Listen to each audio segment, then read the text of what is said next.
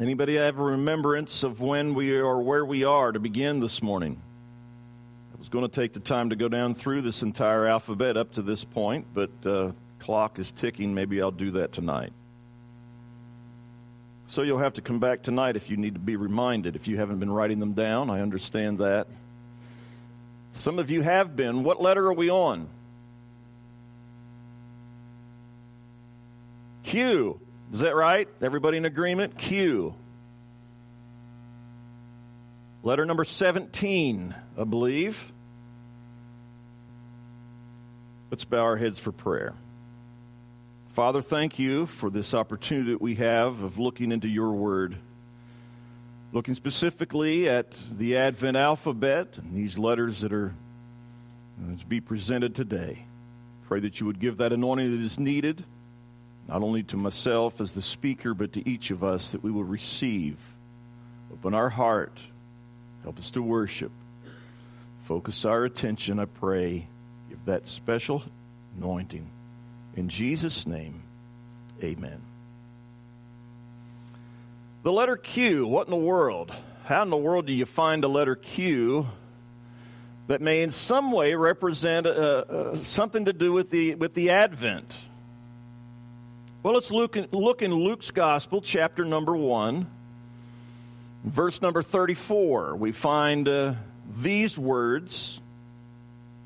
How will this be, Mary asked the angel, since I am a virgin? Did anybody find it there? I saw that, yes. Question.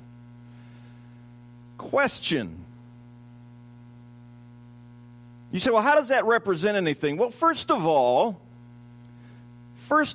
the question is presented here. How shall this be?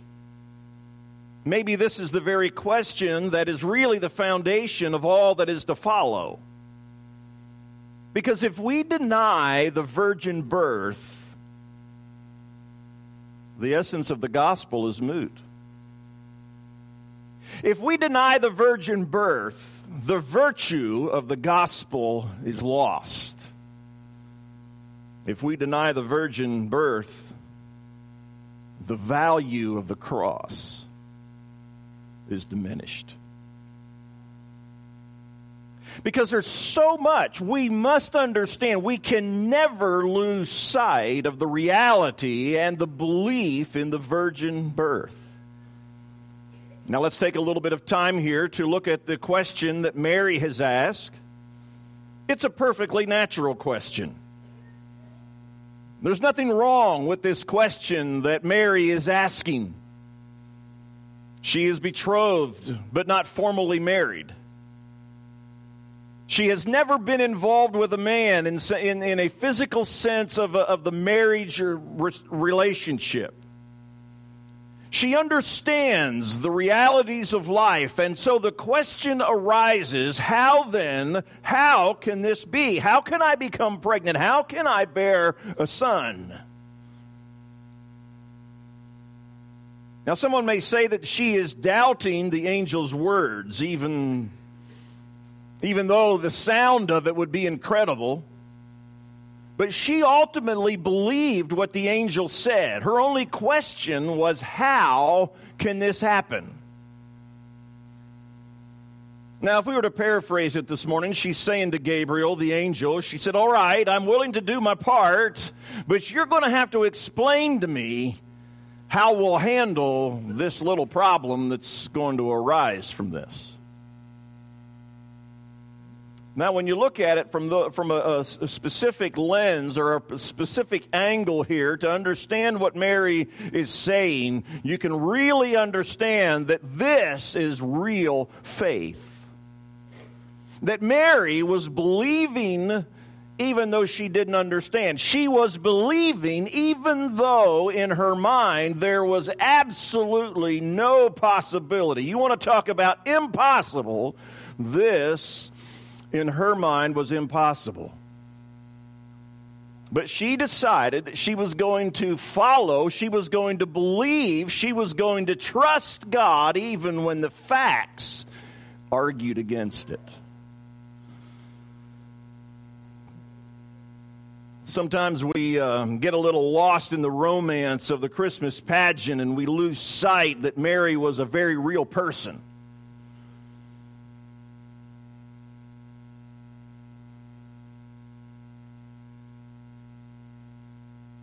And really that's a shame that we think that Mary wasn't a real person, because Luke here tries to tell us in this passage, in the entirety here of this passage, Luke is trying to tell us, he's trying to alert us to the truth that Mary is very real. She is a woman in similar makeup as to any woman that's here. You know, I believe that Scripture tells us that the Old Testament prophet was a like person, like man, such as we are. You know, there's so many things that we get lost in the romance of the Scriptures, and we think, well, these are strange, extraordinary, these are way out here kind of people, and Mary's some romantic figure. But she's very real. Luke tells us that she has very real alarms. These alarms are going off in her head because of very real questions. But in the midst of it all, she had a very real faith. She trusted.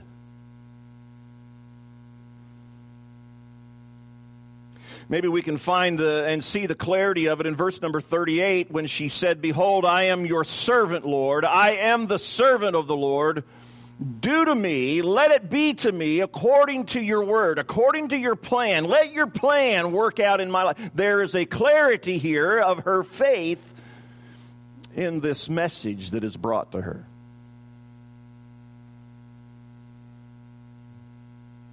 I don't know, maybe it's in some people's minds an exaggeration, but perhaps this is one of the greatest statements of faith in the entirety of the Bible.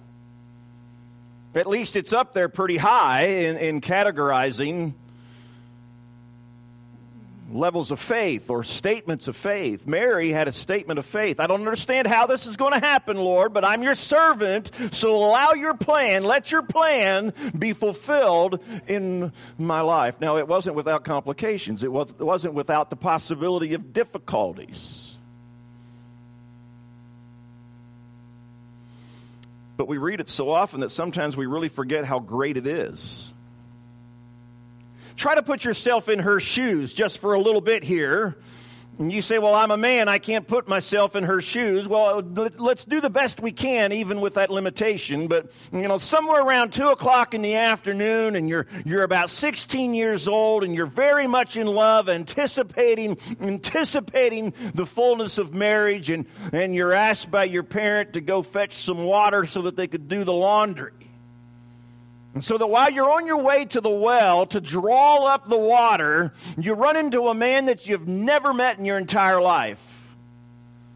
I don't know, was he a good-looking guy? Was he a normal-looking fellow? Was there something different and odd about him? Was there something that, I don't know what all that was, but just imagine what it could have been. And then he tells you that you're going to get pregnant, you're going to give birth to a son, and this son is going to be the Son of God. And then when you ask him, how? This man tells you, don't worry about it, the Holy Spirit's going to cover you, and you're going to end up expecting a child, and that's all there is to it. Imagine how you're going to feel. But Mary said yes. Yes to God, yes to the impossible, and yes to God's plan, even though there were potential complications for her life. She said yes. Now the angel did say nothing is impossible with God, and I suppose that Mary took a deep breath right then, and that's when she said, let it be according to your plan.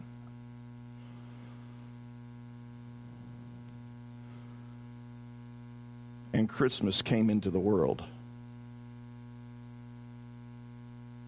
Well, how can we relate this to our own selves? I've quoted this before, but I'm going to use it again this morning. Maltby Babcock said, "If God then puts or permits anything hard in our lives, be sure that the real peril, the real trouble is what we lose if we flinch or rebel."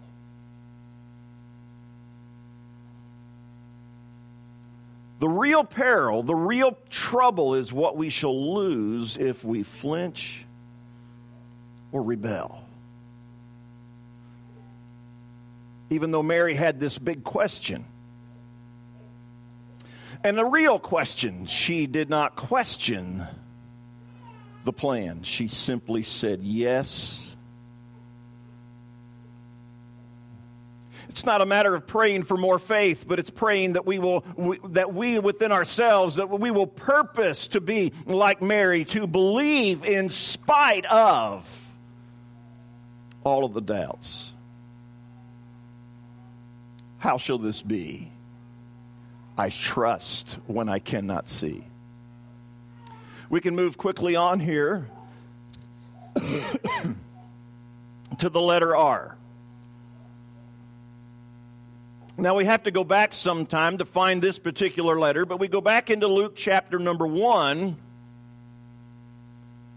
And in verse number 72, these words are coming from Zechariah, the father of John the Baptist. And he said, "He has dealt mercifully with our fathers and remembered his holy covenant."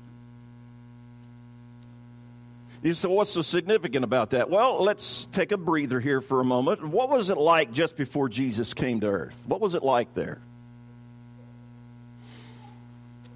Part of the answer to that question would come from the prophecy that Zechariah gave, and the words of his prophecy are found there in verse 68 to 79, I believe it is. Some of it kind of sounds strange to us. It's not something that we're used to.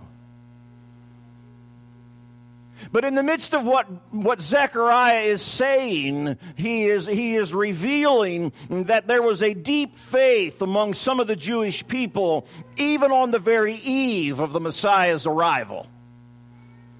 You see, it was a dark day for them. There were a lot of things that had transpired to cause them to easily lose sight of the promise of his coming. You know, it was about 1,000 years or so since the glory days of King David's kingdom. It was about 400 years since they had had a prophet in Israel. These were dark days for them. But there were still some that were waiting for the Messiah. And what Zechariah was revealing out of his heart is comprehended in a very simple truth. And that simple truth is that at long last, God has visited his people. That means that God did not forget his promise. He remembered. Now, it may be hard for us to grasp and understand the fullness or the weight of that thought. Here they are, the Israelite people they were chafing under the Roman rule, and they were basically reduced to an obscure province in the Roman Empire. They were nothing. They were nobodies. You could say they were rejected, they were overlooked, they were despised. And as Zechariah looks down onto his infant son, he knows the crucial moment of the world has arrived. He looks down into that baby that he's holding in his arms, and he understands that this baby of his will grow up to prepare the way for the Messiah. He understood as he was holding that infant within his arms that it meant to him that the Messiah was on his way. The long wait was over. God has remembered his promise. He has visited his people. Now, Christmas is only Basically 7 days away, right? For most of us, it's just simply 6 shopping days left.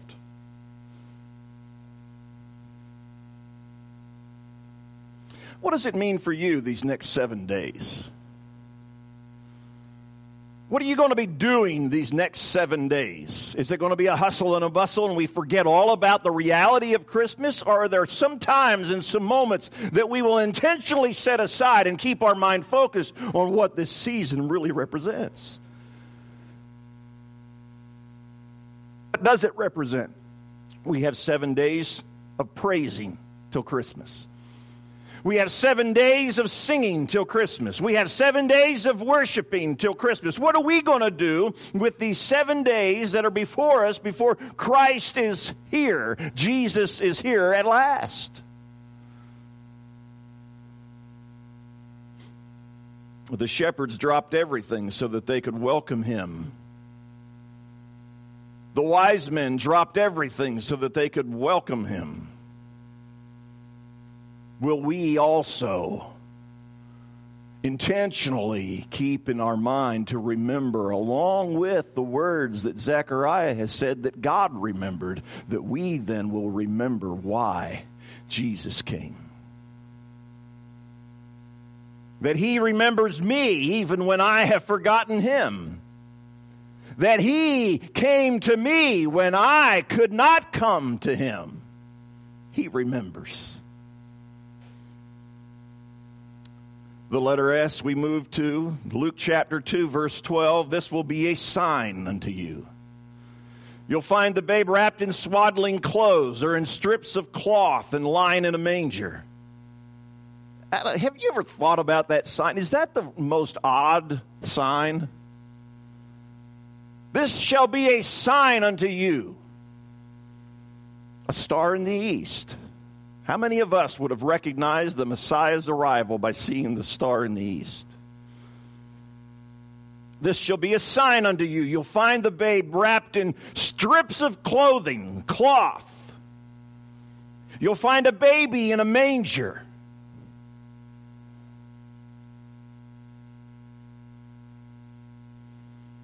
Well, the bottom line is, humanity messed things up, and Jesus came in the midst of that mess.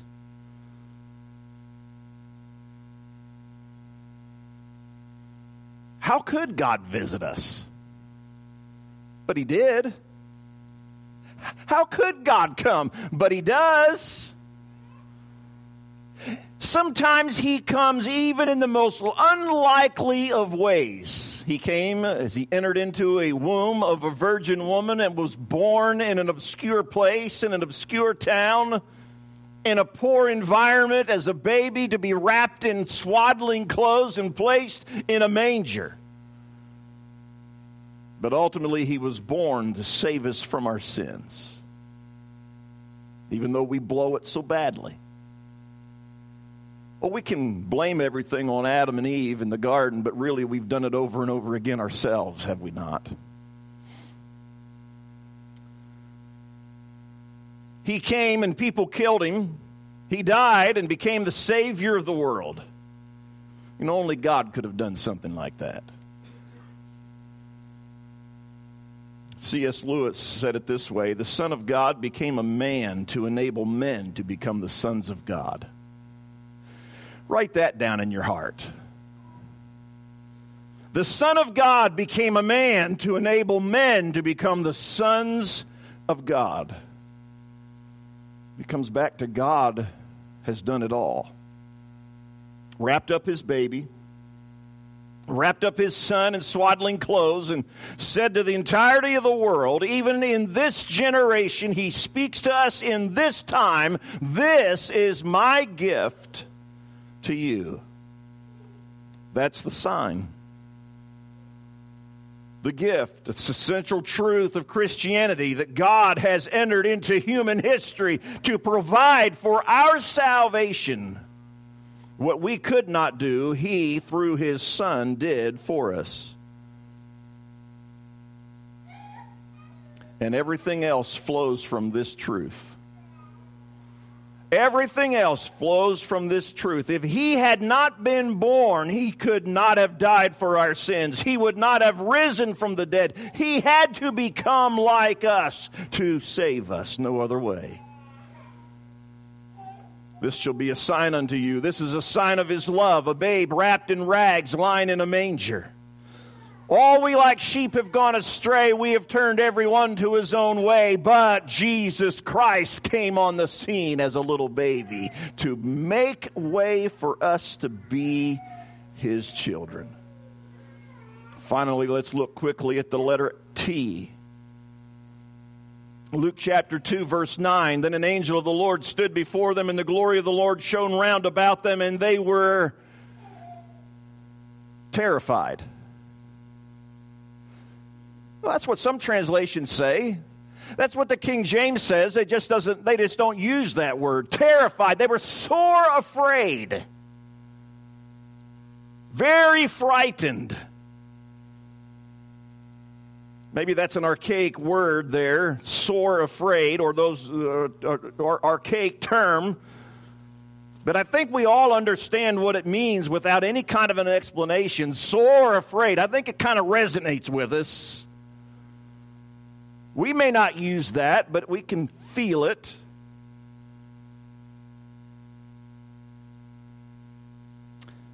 Could I say this morning that it's probably a natural reaction whenever God enters your world, our world? Terrified. One moment you and the other shepherds are out on this backside of a hill somewhere. You're chatting out in the fields. The sheep are sleeping peacefully, perhaps. It's a beautiful night in Judea. The sky is filled with stars. Maybe the moon's shining a little bit. There's a little campfire there, and you're kind of glad for this nice, peaceful evening. And suddenly an angel shows up, scares you to death. Sore afraid. I'm pretty certain that if an angel woke me up in the middle of the night and stood by me in the darkness, I'd be scared. I'd be looking to make sure that there wasn't the scythe hanging over him somewhere. You know, the angel of death, in case you didn't understand that. We'd be scared if we had that situation. Somebody out of the sky presents themselves. We'd be scared just like they were in the middle of the night, scared. The angel of the Lord stood before them. They were sore afraid. Really, it seems to be the way it happens every time an angel shows up.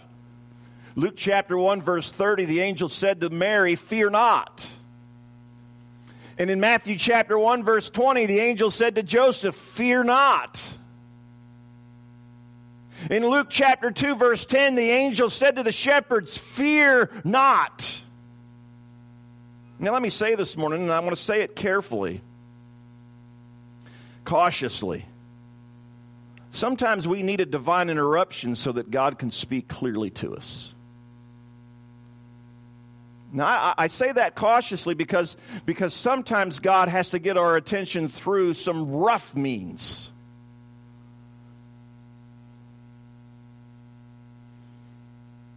It's not always just simply an angel that would present himself to where we are sore afraid. Sometimes there's pain involved. Sometimes there's problems involved. Sometimes the divine disruption is a trouble to us, and it's the only way God can speak to us. It's the only way that we can hear his voice. We want God to speak to us through the clamor of all of the noise that is around us. And we want him to turn up the broadcasting system and turn up the loudspeakers. But in the midst of it all, we have to understand that most of the time, God's voice is a still, small voice. And sometimes he has to disrupt our lives so that we can hear him clearly.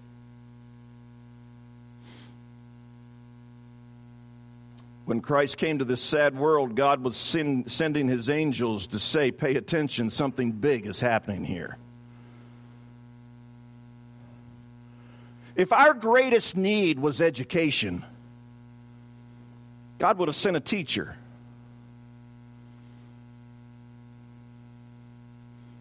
If our greatest need had been money, God would have sent a banker or a businessman. If our greatest need would have been advice, God would have sent a counselor. But instead, our greatest need was forgiveness, and God sent a Savior in the form of His Son, Jesus Christ. He is Christ the Lord, the Son of God, who came from heaven to earth. And John the Baptist said, "Behold the Lamb of God who came to take away the sin of the world." Offer forgiveness. On this Sunday morning, getting close to Christmas, we may have tried to do our best to push out the worries and to cast off the weights of fear. But if there's any sense of being sore afraid this morning, God has an answer, and it's not in some theory or even in some doctrine. God's answer is not in some seminar or in some book. His answer is in His Son. His answer is in His Son. He alone is the Lord of heaven. It's only through His name that we can be saved. All that God has for us and all that He has that is wrapped up around me, everything is found within His Son. No matter what the difficulties are that we face, no matter how fearful or scary the decisions we must make, or how things look from our vantage point, God leads us back every single time to that single word, Jesus.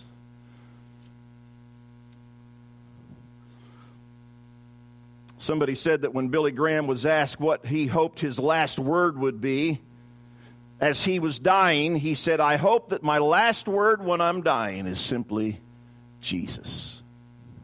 Isn't that beautiful?